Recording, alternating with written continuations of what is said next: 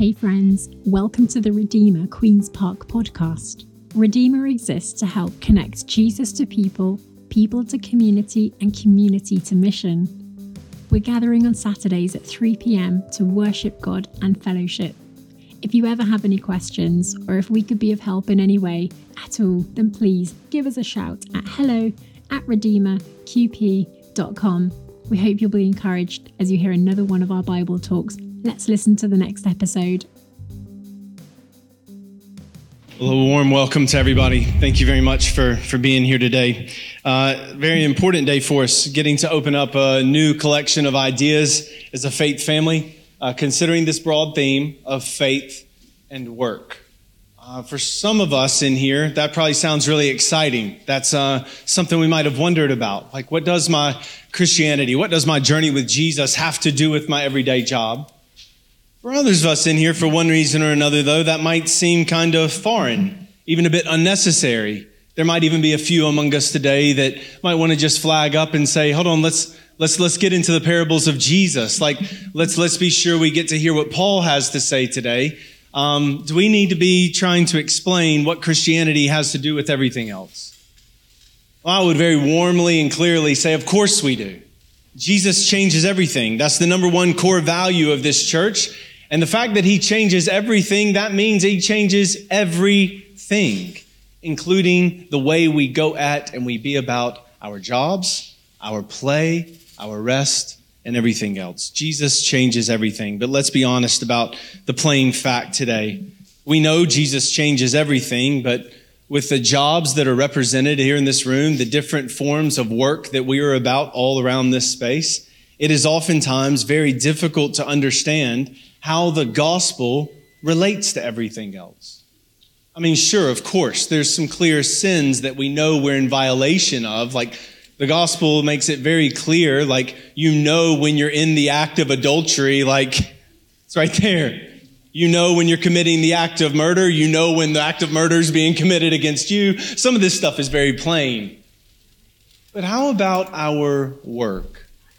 The way we turn up at the office, the way we sit through meetings, the way we have hard conversations, the way we receive hard conversations, the way we act when all eyes are on us, and the way we act when no one knows what's really going on. What does Christianity have to say about all that? Well, there are a lot of questions we're going to ask and answer to get after that over the next couple of weeks. I hope you'll be able to receive this week and next week as a bit of a one-part and two-part introduction to the whole set of ideas. And then we'll be working through, in just 3 weeks' time, the story of the scriptures, creation, fall, redemption, and new creation. And we will see together how God created us to be workers, but how all of us, man and woman alike, we are fallen in our calling. God has sent Jesus into the world to be the Redeemer. We can work redemptively, but we're going to have to go at it a specific way. I want to conclude with a big vision of where all this is headed to in the end. So Colossians gives us a wonderful place to start, and I just want to really summarize everything I intend to say in two very simple statements for you. Number one, I intend to get across to you today this idea: your work matters to God. We're going to have to ask the question, though, why? Like, why or how does my work matter to God? And yes, I do mean you. I'm not overlooking anyone today. I'm talking about the specific you and what you do. Secondly, I want to try to show you that God matters to your work. So number one, work matters to God. Number two, God matters to work. If there's a question around this, though, one might even still be wondering, is this really, really necessary? I do want to say it's absolutely necessary, because unless we understand how biblical Christianity integrates with our everyday jobs, then you and I will never be able to rest. Our rest is what's at stake here. The ability for our hearts to rest before God, knowing what he has done on the cross is enough and it's sufficient.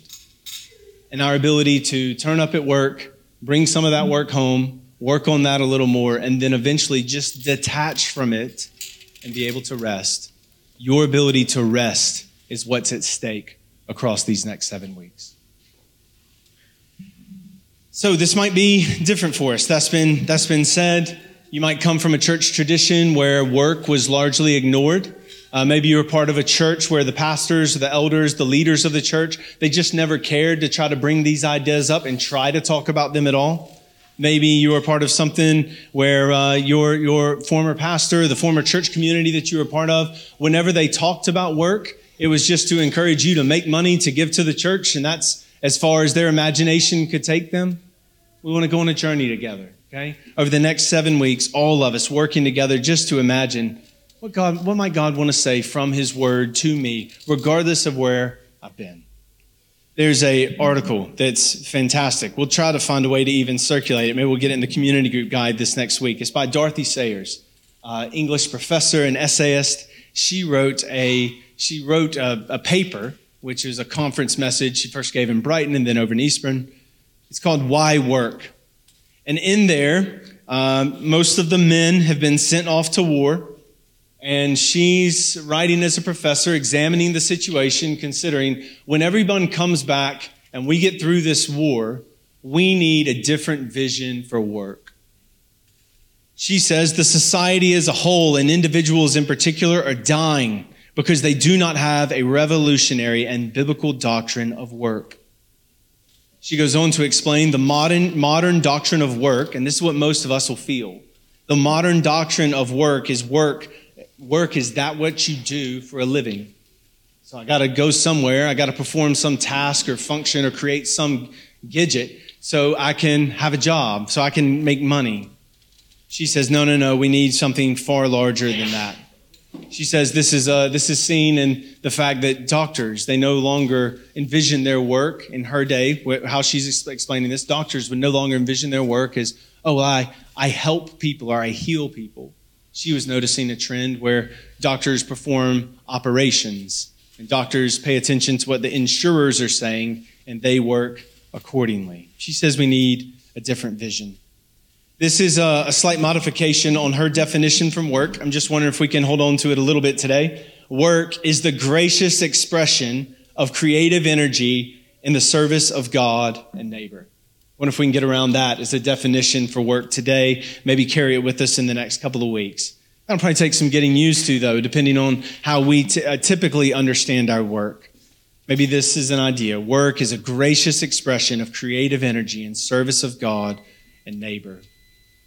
When you look at it in these terms, we see that there's an attitude of gratitude that's contained in this. We recognize that work is something very valuable. It matters to God. God has indeed ordained it, and God has a beautiful plan for it. So we're able to express this energy. Not just any old energy, but the creative energy. I'm going to be leaning in and thinking about this. And I'm trying to do two things when I work. I'm trying to serve my God, and I'm trying to serve my neighbor. You'd say there's a vision for work. I hope we could all appreciate how, if we go with the definition somewhat this broad, how we can all be seen here. Because there's some of us here that are applying for jobs and we just don't have those paying jobs yet. There's some of us in here who are looking after kids or looking after family members full time. We've worked in the past. We have aspirations to work in the future, but we're just not in that station just yet. I hope we can all find ourselves here, right? Whether we have a occupation or a vocation where we're producing goods and services, or whether we're just caring for people, or whether we're in a bit of a waiting and holding zone. Work are those things where we're graciously giving of ourselves to serve God and to serve the people around us. What does the Bible have to say about that? That's a lot of intro. Here's the 3 ideas. Number 1, work matters to God.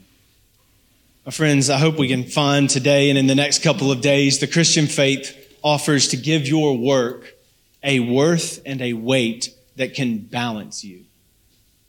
Martin Lloyd-Jones was the pastor of Westminster Chapel some years ago. He was a former medical doctor from right there in kind of the All Souls parish just south of Regent's Park.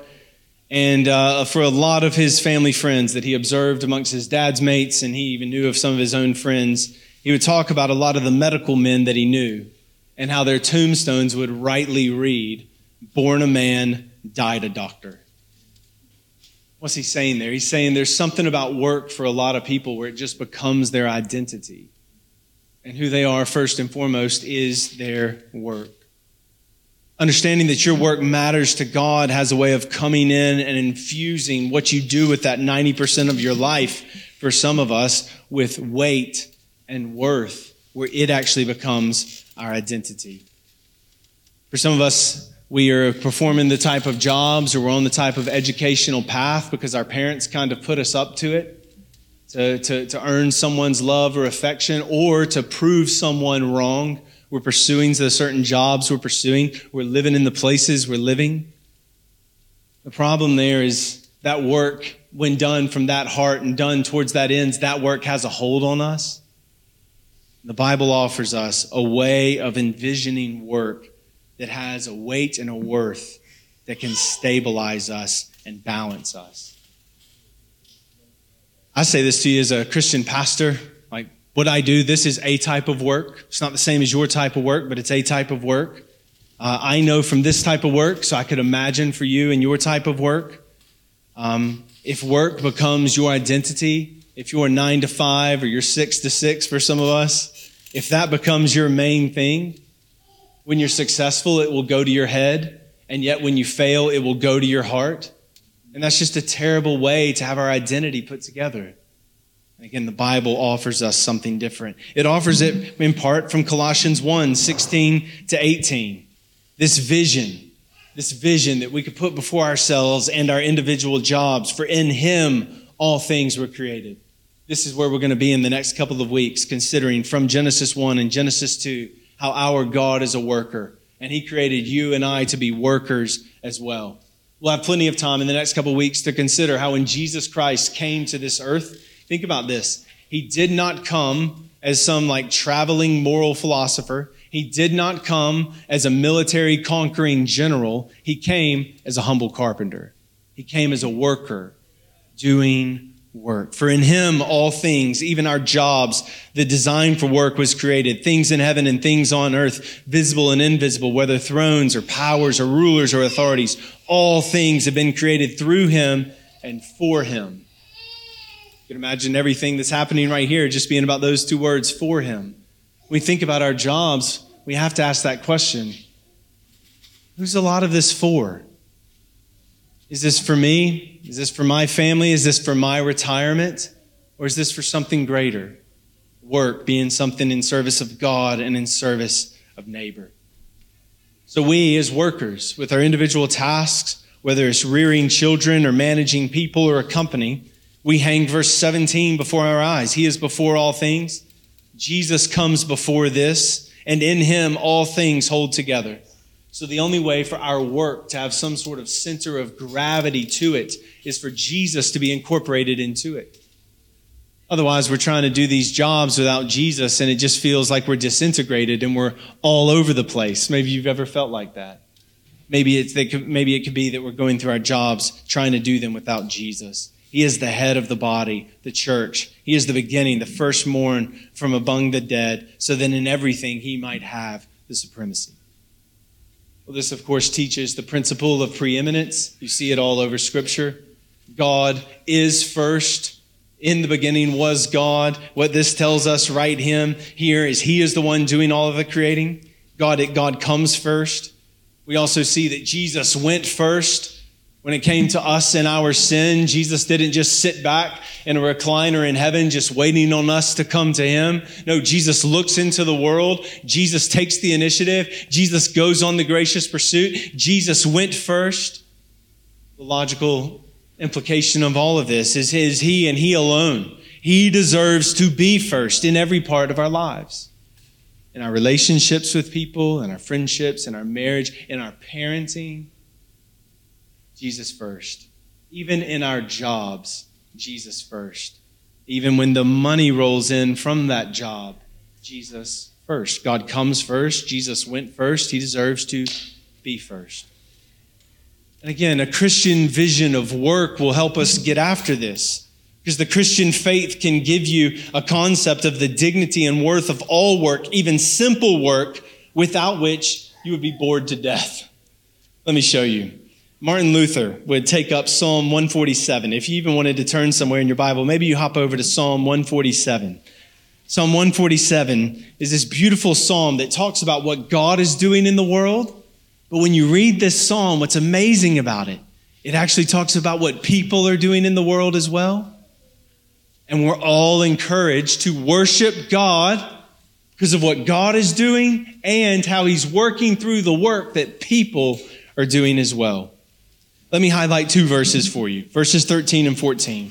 He strengthens the bars of your gates and blesses your people within you. He grants peace to you. He grants peace to your borders, and he satisfies you with the finest of wheat. Martin Luther, the reformer from the 15th century, he did something amazing with these verses. He highlights for us the different ways that God is infusing everyday work to actually run the world and take care of people. I mean, this, if you even let this in, it can give your vocation, the Christian vision can give your vocation such a deep, weighty ballast at the bottom of your life. So when things go well this next week, it won't inflate you. When things go bad this week, it won't deflate you. Luther would say, in our work, these are the masks of God by which he's concealed and he wants to do things in the world. Think about it. He grants peace to your borders and satisfies you with the finest of wheat. Maybe in a couple of hours, somebody's going to have a piece of bread or a noodle of some sort, right? And you're like, where do we actually get this wheat from? How does God actually give me this wheat? Luther would come into this and help us see, well, look, it's whenever the farm girl milks it, whenever the farmer grows it, whenever the baker bakes it, whenever the transport driver moves it, whenever a person sells it. These are all the disguises of God. God's practically feeding you. But how is he feeding you? He's using everyday tasks. Watch this, even some very menial tasks to feed his people.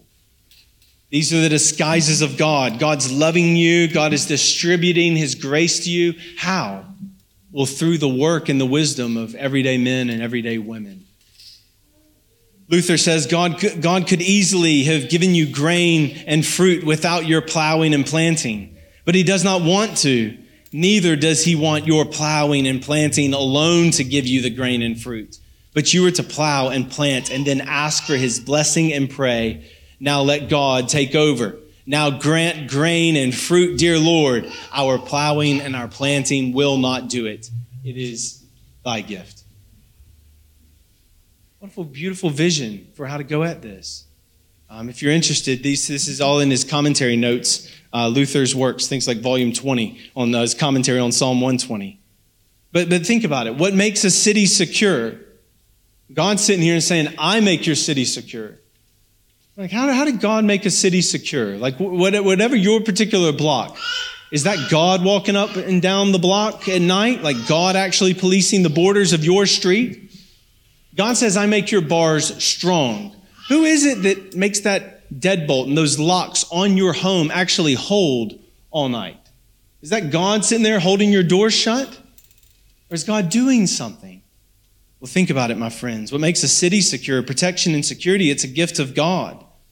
But he's using the police. He's using neighbors. He's using the people that make locks and the people who make doors and door hinges to hold it all together. It's our work, partnering with God's work. So can't you hear it, my friends? When you work, when you dig a ditch, when you build a bridge, when you're a good neighbor, when you vote, when you knock on your neighbor's door, when you're a kind and helpful person to the people around you, you're part of God's security for a community. You're part of God's way of caring for people. The Jews had a bit of a joke. They would say it's a bit of a curse they would casually throw on people. Maybe you want to drop this off to somebody on the way home today. They would say, may God give you a bad neighbor, because they believe this stuff so much. How is God taking care of me? God is taking care of me by putting Christians around me who are going to work together to look after me. As Luther would say, our jobs, these are the masks of God behind which he wants to remain concealed and do all things. He is before all things, and in him all things hold together. As Luther's able to help us see, even through Psalm 148, just these 2 verses here, the masks of God.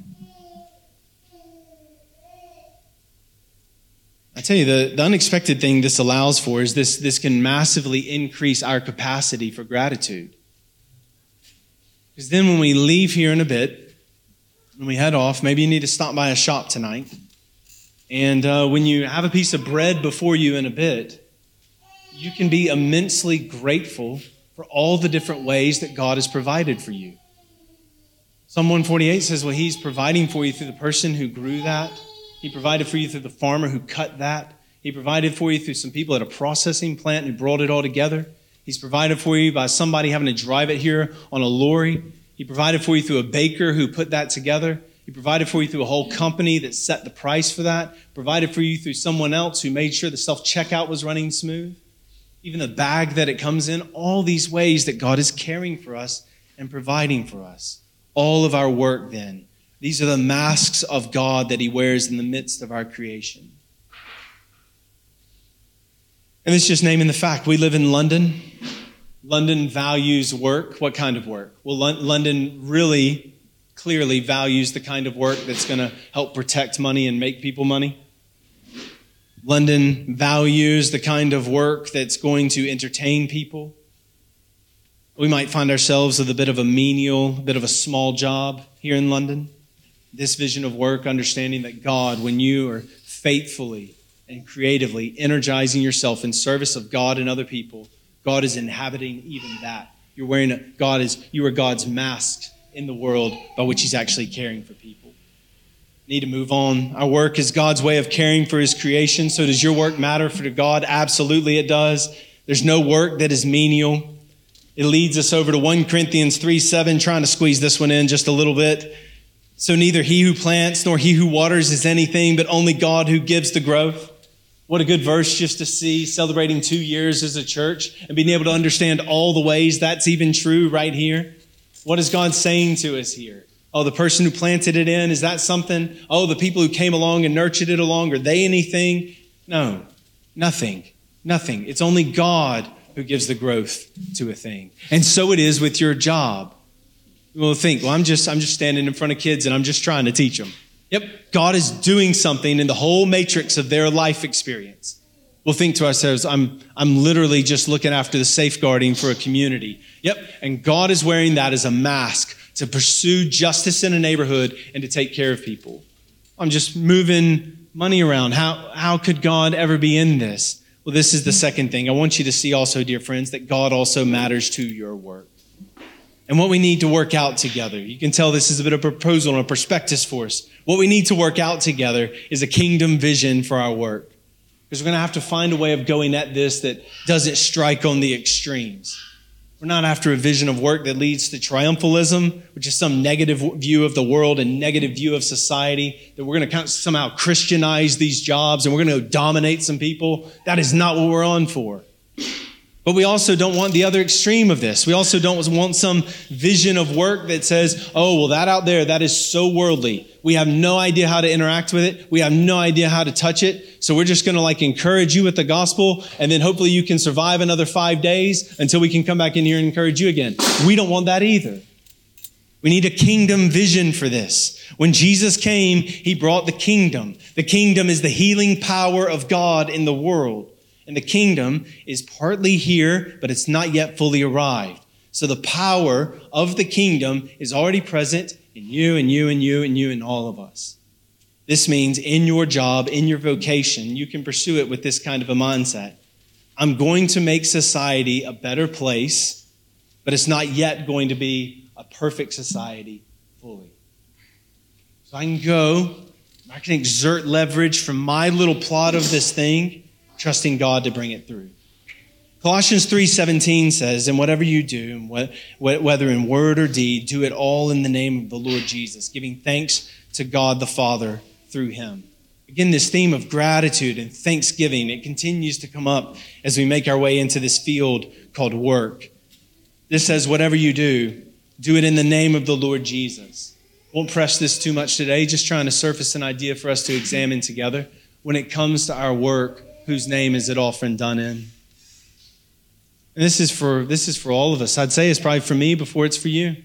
With every sermon, whose name is that sermon delivered in? In every caring conversation, who's that caring conversation? Whose name is that delivered in?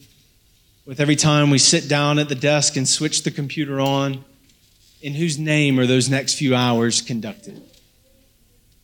I think we can find in the days ahead so often what we actually miss in our work is we miss God because we're so focused on ourselves.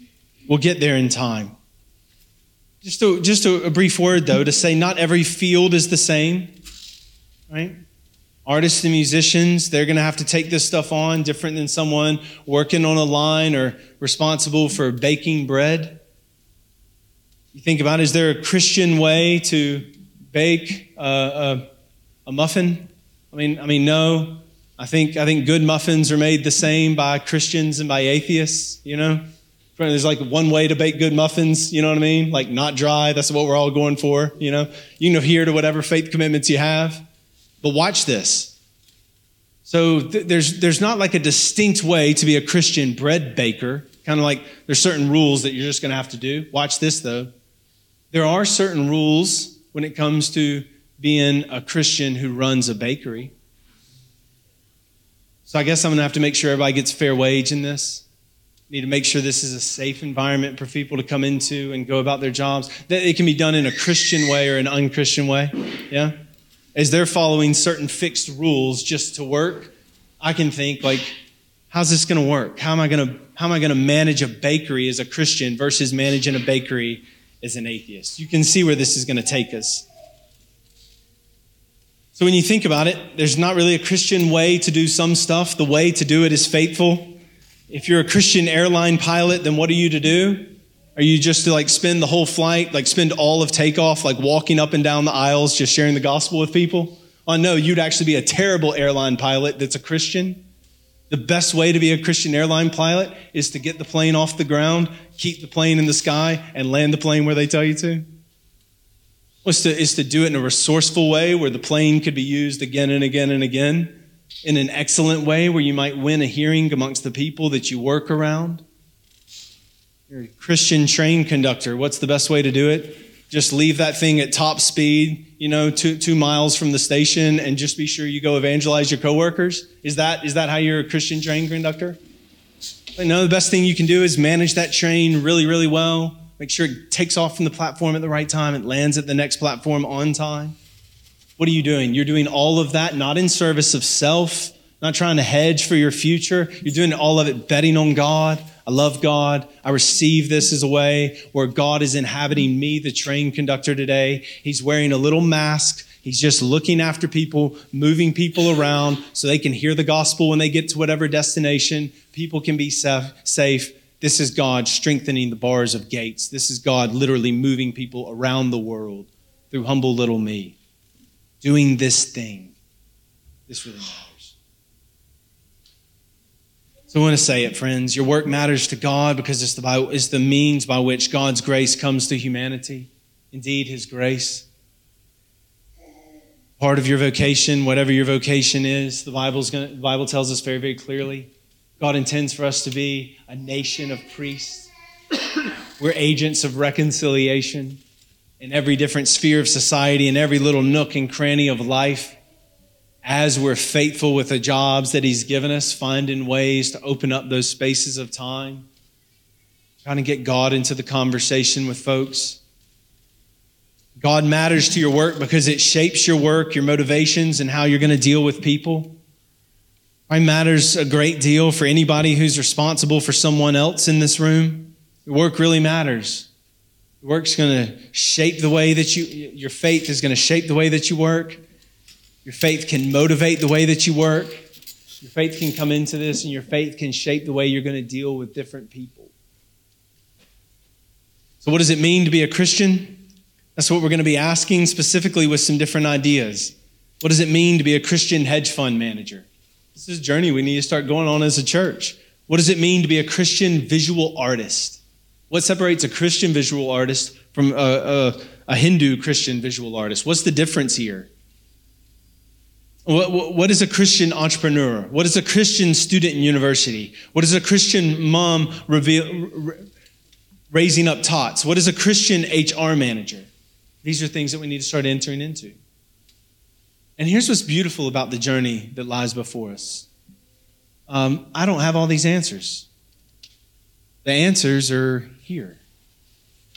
They're before us. You could come to me. There's a few things I specialize in. There's a few texts I've read many times. There's a few things I've committed to memory.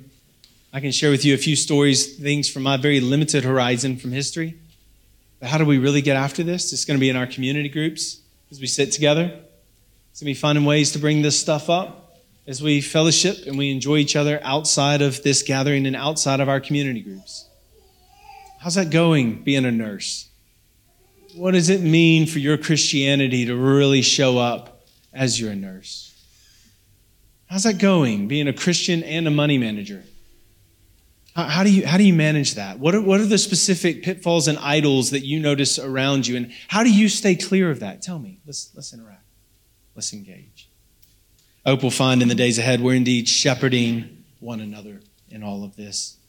Every week I want to bring you back to this point, so let me take you there for the first time. Resting in the work of Jesus Christ is the key to enjoying your work. Follow me here. The gospel reminds us that our primary identity is not found in job titles, primary identity not found in salaries, primary identity not found in achievements, but in our relationship with Jesus. So we can work and we can have joy and we can have purpose when we know the ultimate work that really, really matters is the work that Jesus has already accomplished on the cross. And when we need a vision for what it looks like to continue serving God and neighbor from a joyful heart when it feels like we're played out and spent out, we can remember Jesus. We can remember Jesus when we feel worn out.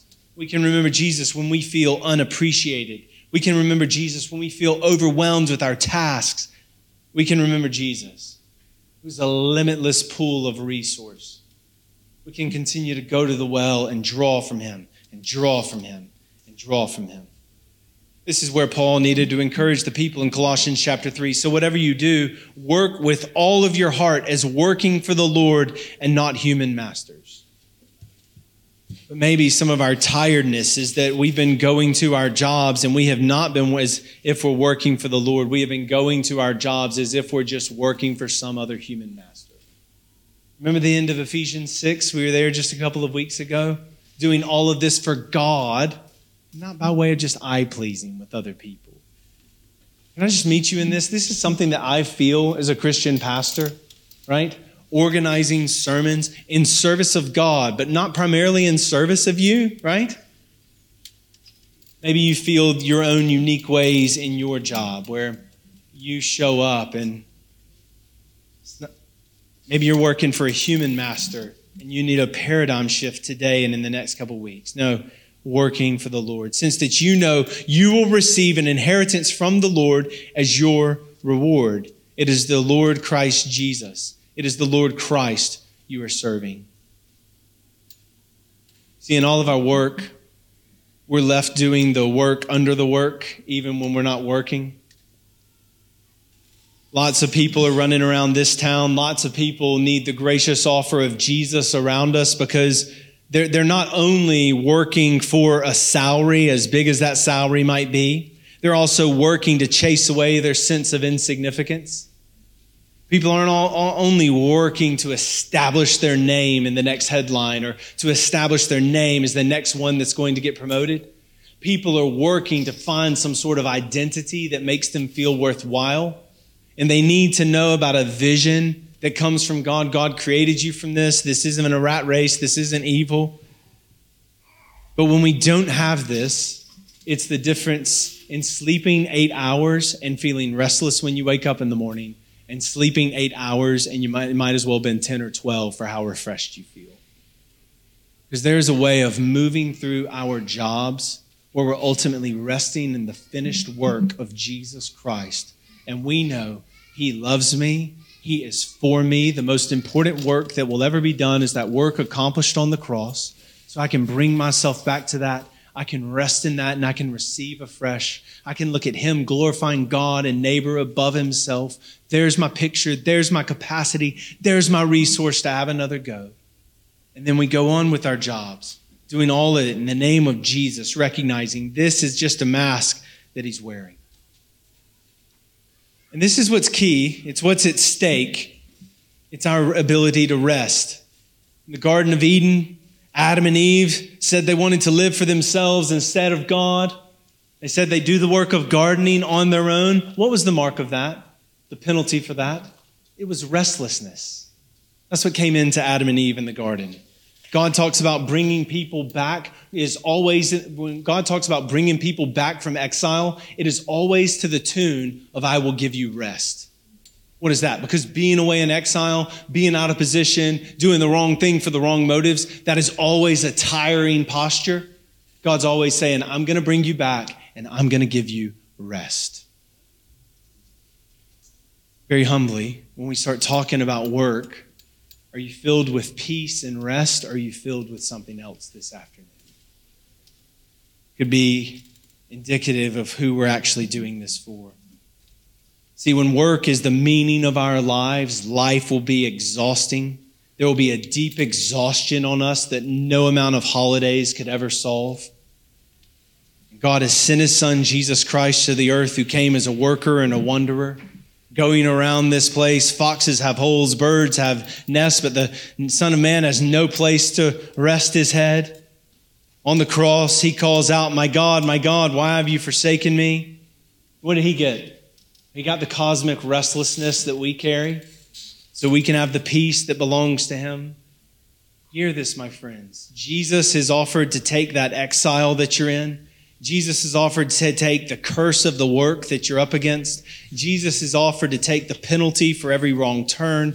Jesus has offered to take the penalty for even sin, so that when we believe in him, we get to receive his blessings without the work.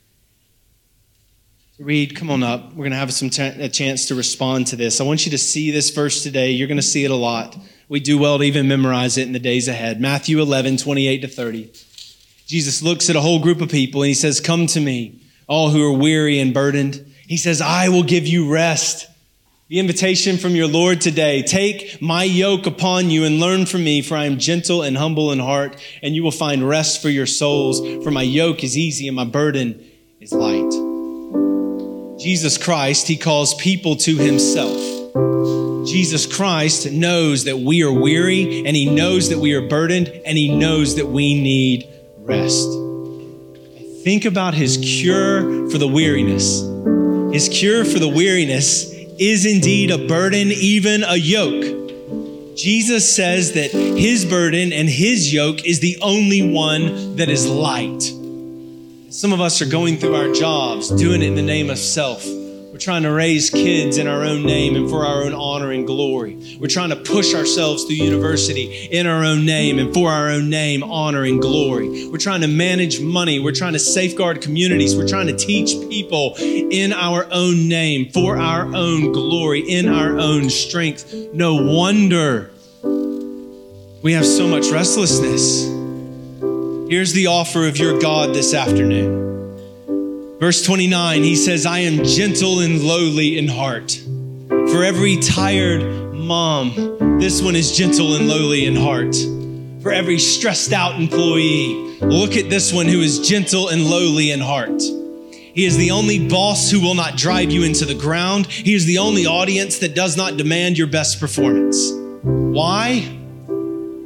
Because his work on the cross was sufficient for you. And all that's left for you to do is to enjoy the rest that comes through his work. So a Christian is not just someone who admires Jesus. A Christian is someone who is resting in the finished work of Jesus on the cross instead of their own work. A Christian is someone who's able to go to work, ultimately and over the course of time, learning to be normed and defined by their identity. I belong to Jesus. Now let's manage some money today. I belong to Jesus. Let me teach some folks now. I belong to Jesus. Let me raise up something from nothing. I belong to Jesus. Now let me navigate these tumultuous waters of being a nurse or a university student. This is what our hearts have been craving. We've indeed been crying out for this. Lord, I'm tired. And he says, here's Jesus. Come, drink, and be satisfied. You'll remember, God was able to rest in Genesis chapter 2 from his creative work once it was finished. And a Christian is only able to rest when we come face to face with God's redemptive work. And we say, man, through the cross, you are enough. I don't know how all these bills are going to get paid. I don't know how we're going to get through this next month, but you are enough. and I'm going to be named by this, and this is going to be what I live for now. And we go. Why work? Because Jesus has provided all the identity we need, and we're now free to work. We're free to go out there and graciously express ourselves in service of God and in service of other people. That's why we work. And now some time to be able to linger in the midst of this. We have some friends. They're going to be right over here, a ministry team. Maybe this has just pricked something in your heart today. You come, you just share what's going on. Let some people pray for you today. You don't have to sit there and just carry this for another week. Come and enjoy your burdens being taken off, taking over the work of Christ in its place. Come and receive prayer. And for all of us, having an opportunity to stand together and sing and pray, just some chance, an opportunity for us to linger in the midst of this. Let me invite you to pray. Stand to your feet, then I'll pray. Go ahead, stand to your feet. Let me pray this in for us. Oh, our Father in heaven, here we are. A bunch of weary workers today, God. And we need that refreshment that comes from you. God, I pray that you'll start a work in this room today where you'll cause that course adjustment to come into this room. For all those times we have shown up and we have punched the clock and we have rolled out of bed in the morning, doing things from our own strength instead of depending on your strength. God, forgive us. We repent as a church today. God, for all those times we've tried to hold up our name and hold up our banner instead of coming under your name and coming under your banner. God, forgive us as a church today. God, give us the answer to that question. Why work? Help us to receive the finished work of Jesus Christ afresh today. Infuse our everyday jobs with meaning and significance so we know that they matter. They matter to you and they matter to the neighbors around us. God, you be the one to set the tone. You be the one to speak the identity. Hear our prayers. Hear our song. Receive us as we linger with you now. In Jesus' name, amen.